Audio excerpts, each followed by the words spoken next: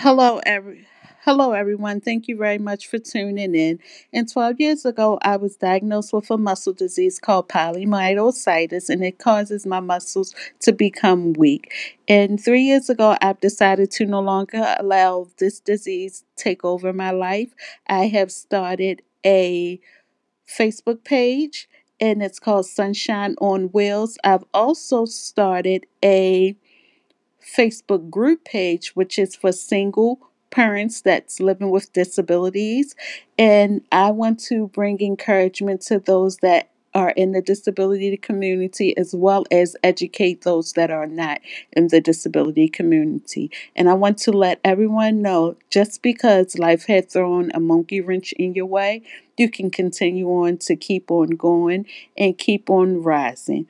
I can also be seen and heard on Saturdays on Facebook Live at Sun.